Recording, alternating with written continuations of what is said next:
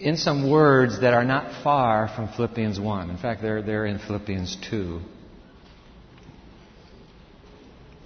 I want you to hear this. The Message rendition, it really stirs me up. Let me read it to you.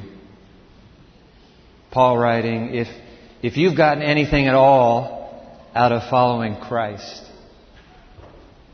if His love has made any difference in your life, if being in a community of the Spirit means anything to you, if you have a heart, if you care, then do me a favor. Agree with each other. Love each other. Be deep-spirited friends. I like that. Don't push your way to the front. Don't sweet-talk your way to the top. Put yourself aside and help others get ahead. Don't be obsessed with getting your own advantage. Forget about yourselves long enough to lend a helping hand. We're here to think about community here in this university. Let's pray together. Oh God, You're the one who raised up this university on these banks of the St. Joseph River. How did that ancient line go? The summer is ended. The harvest is past, almost. And the freshmen are nearly here. In this last moment of quiet, we have gathered as a community of learning. You're already here. You have been speaking to our minds and touching our hearts. Don't stop now through the ancient word that we reflect upon. Call us. Cast a vision for us. In Jesus' name we pray. Amen. I'd like to begin with a bit of controversial research. It came out this summer. I know you've heard it from the New England Journal of Medicine. Some new findings that have stirred up reactions in the press, certainly. Put together by two researchers, a physician named Nicholas Christakis and a political scientist named James Fowler. So they've collaborated. They did this research, and the New England Journal of Medicine came out with the report just a few weeks ago. And the reason it's controversial is because it's the kind of it's what polite conversations don't spend a lot of time talking about. And here's the conclusion of their research. And I know you heard it. They decided and determined that, in fact, fat is contagious. Did you hear that? Yeah, you heard about that this summer. So anyway, the media, the news media, have had a big brouhaha over all of that. But I want to share with you, I was reading her column a couple weeks ago. Ellen Goodman, she's a syndicated columnist for the Boston Globe. And I read her now and then. I'm not always that moved by her, but she did a delightful bit of segueing off of this new research. And I want to read a line or two from this column. See what you think. Now she describes the research and then she makes the summation again. The message was that fat is contagious. All right? Now Christakis and Fowler did not use the word contagious in their paper, nor did they use the word blame. But crunching the numbers of a long-term study of people who live, she lives in Boston, who live in a suburb near me, and then she writes, yipes. They found that people were more likely to gain weight when a friend gains weight. All right? And most likely to upsize when a close mutual friend went up. Their point was that social networks counted a lot more than family or neighbors. So, nobody's going to sit around the dinner table and talk about this. I understand. But then she makes a segue. But if we can get past the friends make you fat tagline, there are some fascinating tidbits in this statistical buffet. And she weaves culinary phraseology all the way through. Consider the notion that people gain weight in tandem with friends even when they live far away. So it's not the physical proximity that makes the difference. This led the researchers to conclude that the friendship factor was not just a matter of behavior. It wasn't just that birds of a feather chow down together or order dessert together. Rather, here she goes. The researchers speculate close friends fundamentally affect our point of view. They create a norm. Isn't that good? Let me put it on the screen for you. Take a look at that line again. Close friends fundamentally affect our point of view, and they create a norm. And I thought about my close friends that I'm lucky to have. And I thought, that's right. Quietly, but in their own inimitable way, they have affected my perspective on life. And you know what? I'm glad. I'm the better for it. And so are you. Close friends fundamentally affect our point of view. Now, guys, by the way, she notes from this research, this isn't only about, this isn't a girl thing. This happens to us fellows as well. It should be noted, she goes on, that only friends of the same sex have this effect on each other. So whatever's happening to your spouse is not happening to you necessarily. But same gender. And one of the tantalizing hints of the research is that male friends may be quietly sizing each other up more than female friends do. So there, ladies. All that said, and then she comes back to it. All that said, I wonder, why exactly should we be surprised, let alone irate, that friendship is a factor? The fact is, the closest friends have something to do with the shape of our lives. Not only the shape of our bodies, but the shape of our lives.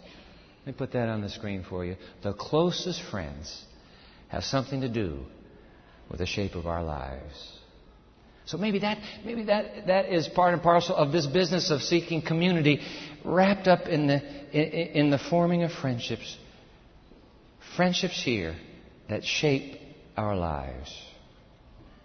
Perhaps that is what Paul is talking about here. In fact, if you want to follow along in your whatever translation you brought, I'm going to put the message back up on the screen. But open your Bible to Philippians 2. Just contemplate this with me, will you? If you didn't bring a Bible, pull out the Pew Bible. It's page 790 there.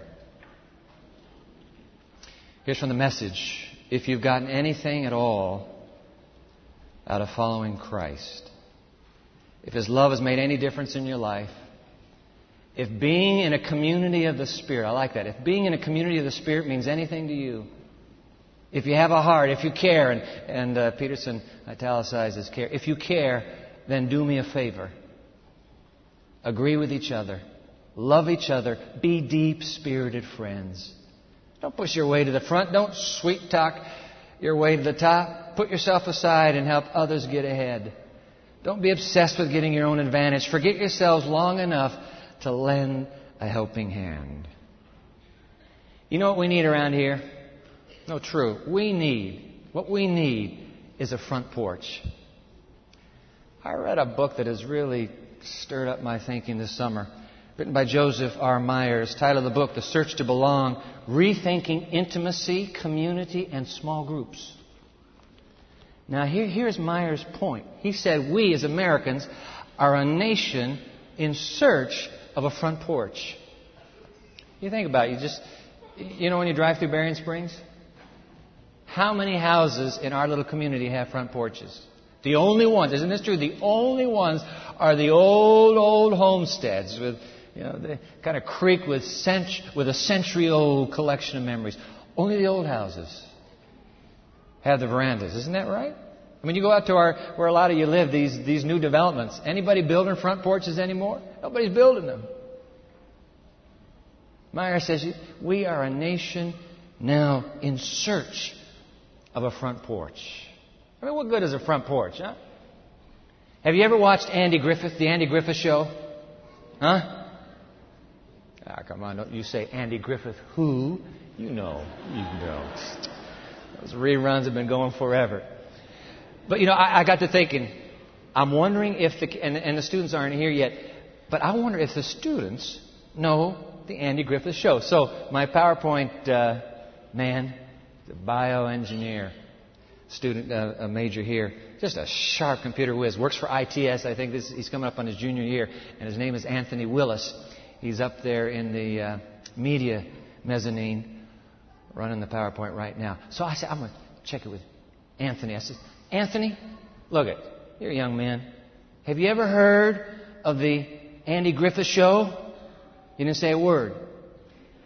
He went.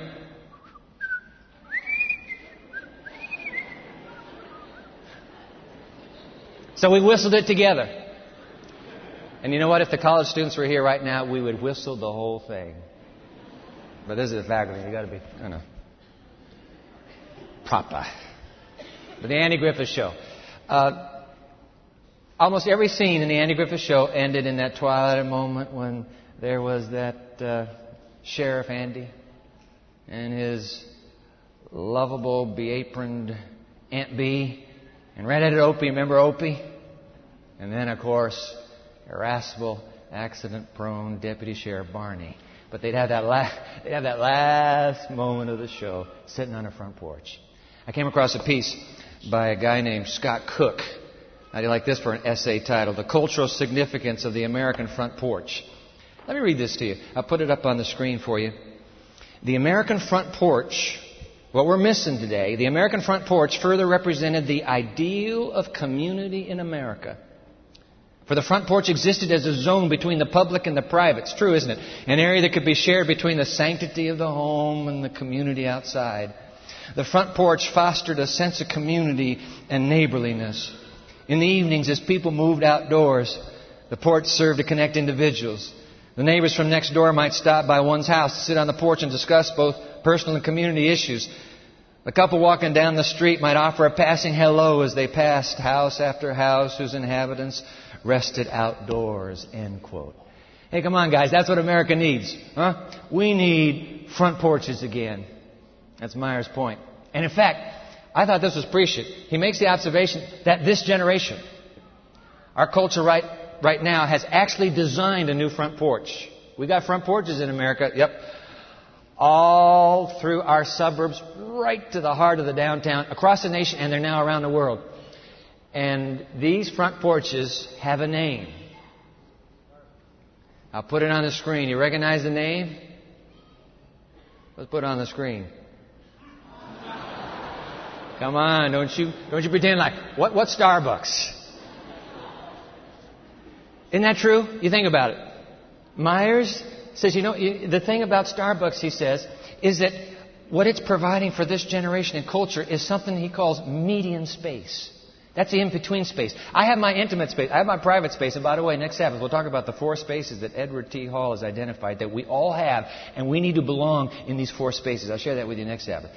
But Myers is saying we need this median space because I have my intimate space. That's my house. Very few people come into my house, only with my permission.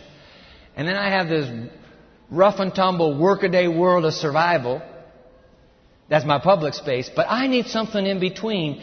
And the Starbucks front porches have become that, where we can connect socially and personally. It's not about this designer cardboard cup. It's about making connection. I think Myers is right. Come on, faculty. Isn't he? America is a nation seeking a front porch.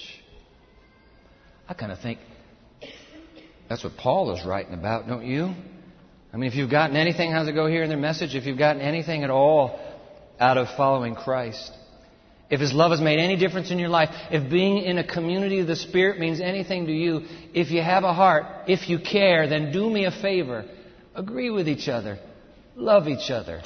Be deep-spirited friends. So here's the question. Come on. Think about this. How can we create some front porches around here, around this campus? Because we're thinking campus now. But I'm willing to think congregation. I'm willing to talk community. How can we create some new front porches around this place for this deep-spirited kind of friendship to be able to foster and grow? When you think about Andrews University, isn't this true? Come on.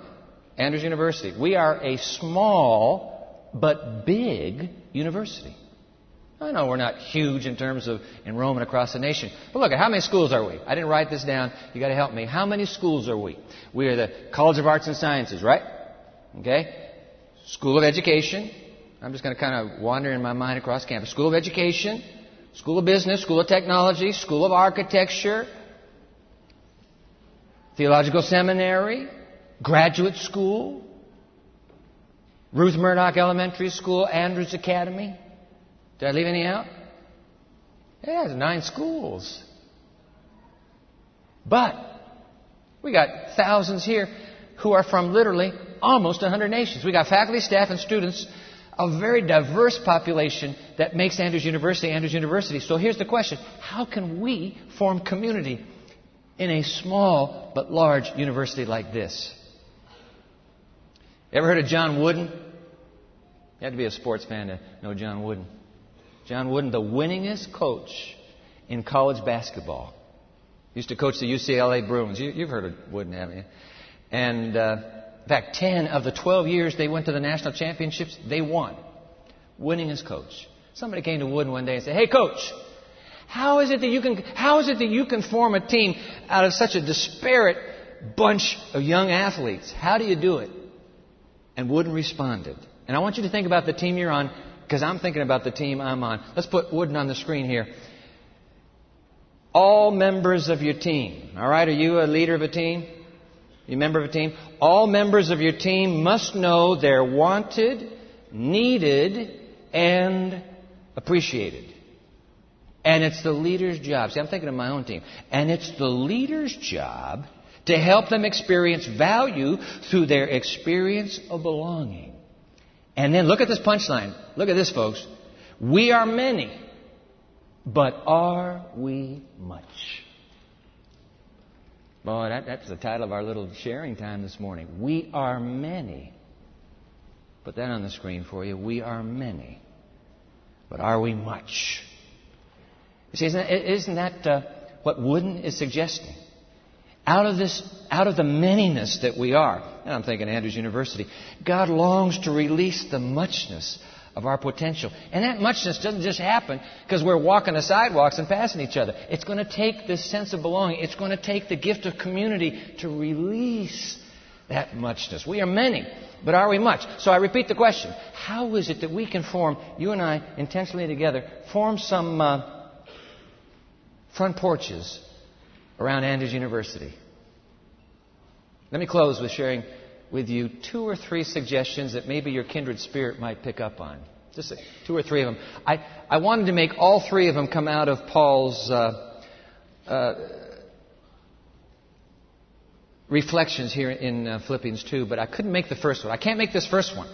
But here's number 1. We'll make it number 1 anyway. Number 1, we need front porch breaks around here. For part of my doctoral work, I went to Fuller Theological Seminary in Pasadena. And I'm telling you what, just like clockwork, mid-morning, boom, bells ring. You know where everybody goes? Not to the next class. Everybody heads to the Commons. Space in the middle of that university. Faculty and students, all intermingling. Now, they have a strange name for it. They call it coffee break.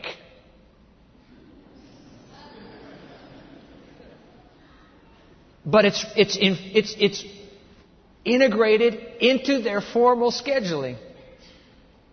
And colleagues interact. And it was great for me. I mean, C. Peter Wagner, one of the great writers of missiology, and I got to go up to him while he's eating a donut, and I have a little OJ, and just to have that moment for interaction. I'm afraid, now please don't misunderstand me, but I'm really afraid that we are so driven by our Adventist work ethic.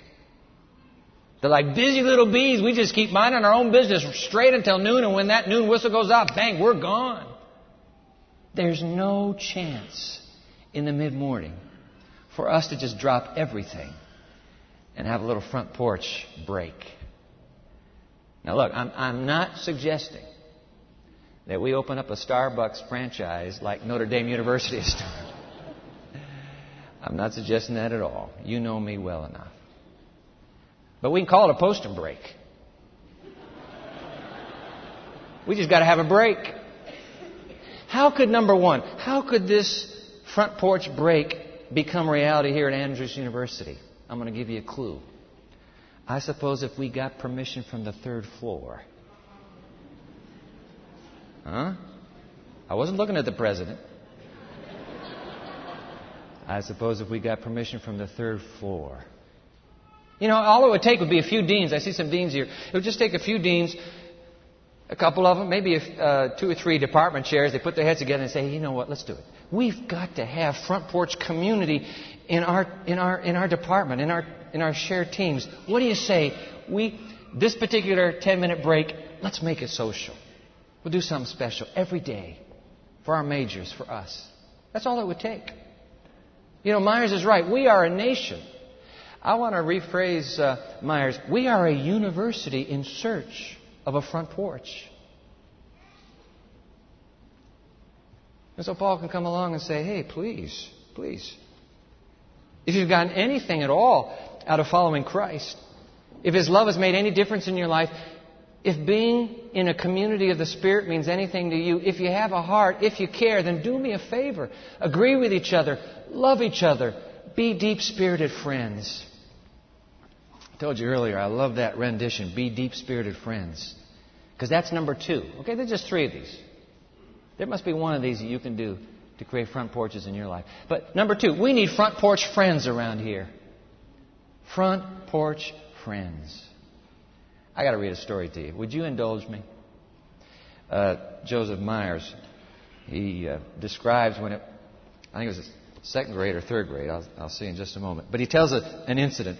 And I thought, this is so poignant. And our kids are going back to school. And you saw all these little cherubs up front here a moment ago.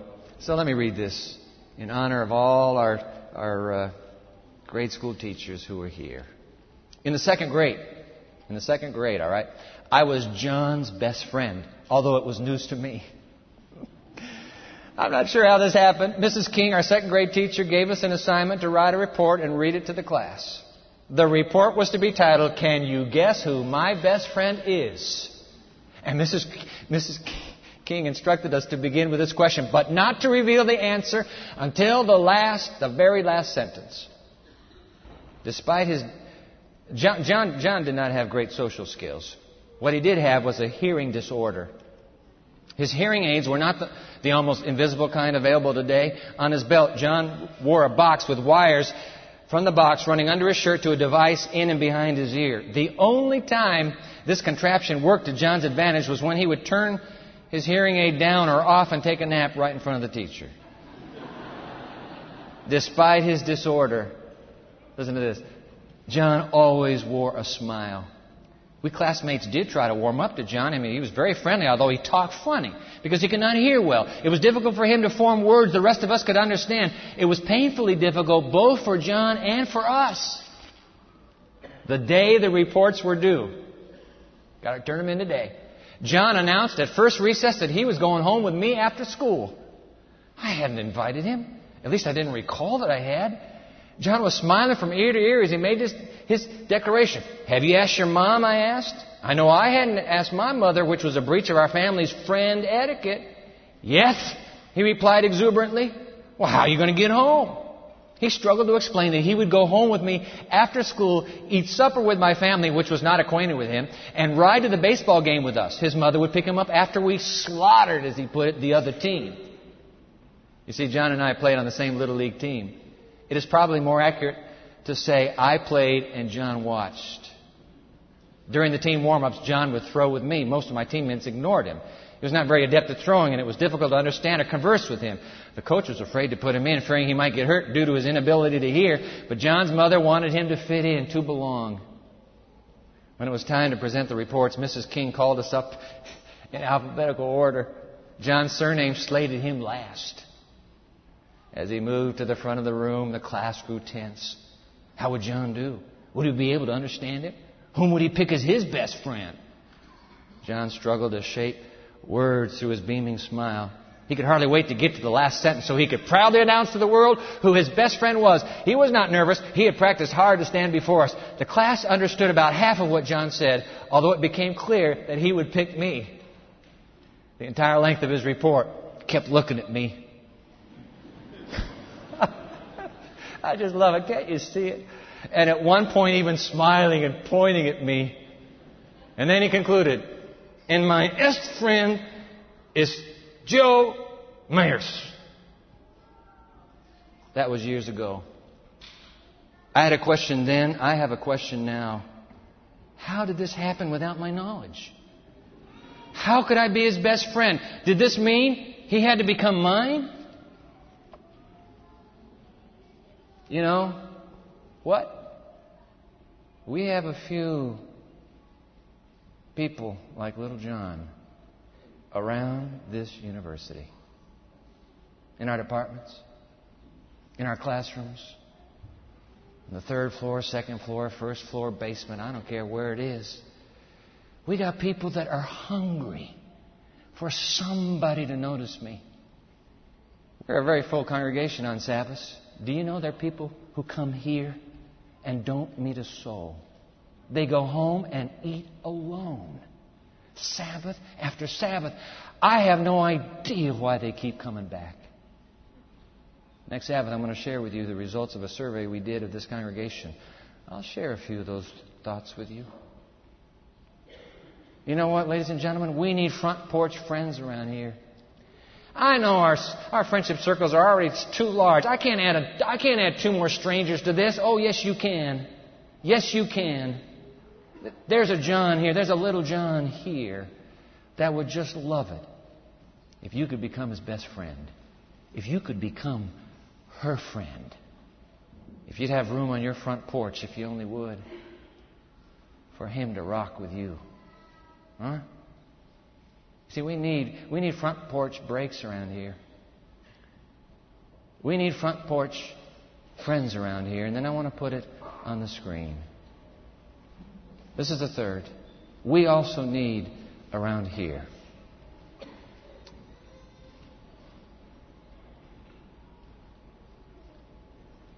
I'm looking at the monitor and I left out a quotation. It's so good, I'm going to mess up and go back to the quotation. Can I do that? Would that be okay? This is just choice. Karen and I, when we have our worships together, we've been reading a little book, maybe you never heard of it. It's called Sons and Daughters of God. And the other day when we were reading, we came across this line, and this is too good to skip over. And so thank you, Anthony, for just stealing yourself and holding that slide on the screen. I want to put Sons and this little quotation. Would you take a look at it? Take a look at it there on the screen. The author writes, "Things will go wrong with everyone." Let me ask you something. Do things go wrong in your life? Come on, be honest. Hey, things go wrong with me all the time. Don't they? You too. Things will go wrong with everyone. Sadness and discouragement press every soul. Then a personal presence. Somebody shows up. A friend who will comfort and impart strength. Will turn back the darts of the enemy that are aimed to destroy. Christian friends are not half as plentiful as they should be. In hours of temptation, in a crisis, what a value is a true friend. Oh, such help is worth more than precious pearls. Hey guys, I have never owned a pearl in my life, but I want you to know I want friends bad. I want to have a friend. Don't you? Yeah. Oh, if you've gotten anything at all out of following Christ, if His love has made any difference in your life, if being in a community of the Spirit means anything to you, if you have a heart, if you care, then do me a favor. Agree with each other. Love each other. Be deep-spirited friends. 3 of them. You take the one that works for you. Number 1, we need front porch breaks. Number 2, we need front porch friends around here. And finally, number 3, we need front porch groups around here. Small circles of men, women, and young adults who are committed to this Pauline passion to develop and grow deep-spirited friendships. We need them around here. In fact, you think about it. The early church, in the book of Acts, there is no question the secret to their explosive growth was their front porch communities. Let me put it on the screen for you. Acts chapter 2. Take a look at this. Verses 46 and 47. So continuing daily with one accord, describing the infant church, continuing daily with one accord in the temple and breaking bread from house to house. You can go ahead and read that from front porch to front porch because they were socializing. They were going from house to house and sharing food.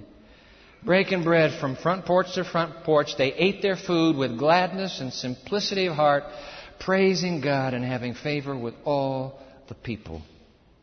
You think about it. The front porch of community is what led that early church to have such a dramatic impact with the pagan society. You know what the pagans were saying? See how these Christians love one another. Wow. Front porch communities. That was the secret of the early church. Now, I got 2 little bits of good news to pass on to you. Number one, you need to know there is a front porch small group somewhere in this university or community that is just perfect for you. I'm not going to talk about it now. We'll deal with it next Sabbath. But I do want to draw your attention because this is in your bulletin. See this little purple piece of paper? Our leadership team for our small groups ministry put this together. You can take it home. There's a code word to get into the website. It shows the different groups. I wish you would just kind of feel a bit risky and check out this website, Andrews University. Small groups that are beginning to form. That's all I want to say about it. But if you'd like to be open to a front porch small community, I'll just bet you there's one here ready for you. Maybe you'll be the one to get one going. I don't know. So hang on to this. Don't throw it away when you leave. Take this little purple piece of paper home. It has the code word on it, and you just move into that site. But here's the other bit of, I think it's good news, and you need to hear this. And that is, you don't have to join a small group in order to experience community and belonging. I got that from reading Joseph Meyer's book, The Search to Belong. And I must tell you that when I read that, there was just kind of like this almost an audible. Because I know sometimes when I deal with a subject, and maybe when you've read other literature, it's almost suggesting that if you're not a part of a small group, my man, A, you're not a good Christian, and B, you don't know the meaning of community, and C, what's the matter with your sense of belonging? You almost feel guilty for not joining a small group. But Meyer says, no. What every human shares is this need to belong. We've got 4 different spaces. We'll talk about that next week. 4 different spaces where we can find that need fulfilled. Not everybody has to join a small group to belong, but I need to quickly say, if you're working with a little stereotype of what a small group is, I want you to just abandon that for a few days. I hope to reshape that. Because it may be that for you, the very kind of belonging you're hungry for can only come through a front porch small community. So hang on to that purple piece of paper. There they are, 3 of them, ladies and gentlemen. Number 1, we need front porch breaks around here. Number 2, we need front porch friends around here. Number 3, we need front porch groups around here. Because you know why? We need Jesus. That's it. I mean, you think about it. All 3 of these suggestions really center down in the Lord Jesus Himself. Because who would you rather have for a front porch break than the one who says, "Come to me"? Hey, are you heavy? Are you worn out and the year hasn't even started yet? Come to me. I'll give you rest. He's the perfect front porch break that you and I need. Who better to have as a front porch friend than Jesus Himself, who when He looks into our faces before He goes up to Calvary, He says, "By the way, guys, I need you to know I have called you friends." I mean, who better to have in a front porch small group than the same Jesus who said, "Where 2 or 3 of you get together in my name, I'm there." Ladies and gentlemen, it all centers on Jesus. Which is why Paul, after he makes this impassioned appeal for community, the very next verse, verse 5, "Let this mind be in you, which was also in Christ Jesus." Because you see, when you have the mind of Christ, I kind of like to read that, when you have the heart of Christ, you are in search, just like Jesus, for another front porch. Hey, listen, I don't know a lot. You're a lot brighter than I am. But this much I know. Sooner or later, if you follow Jesus, sooner or later you are going to end up on the front porch. And when I think about all of us, it occurs to me that sooner would be a whole lot better.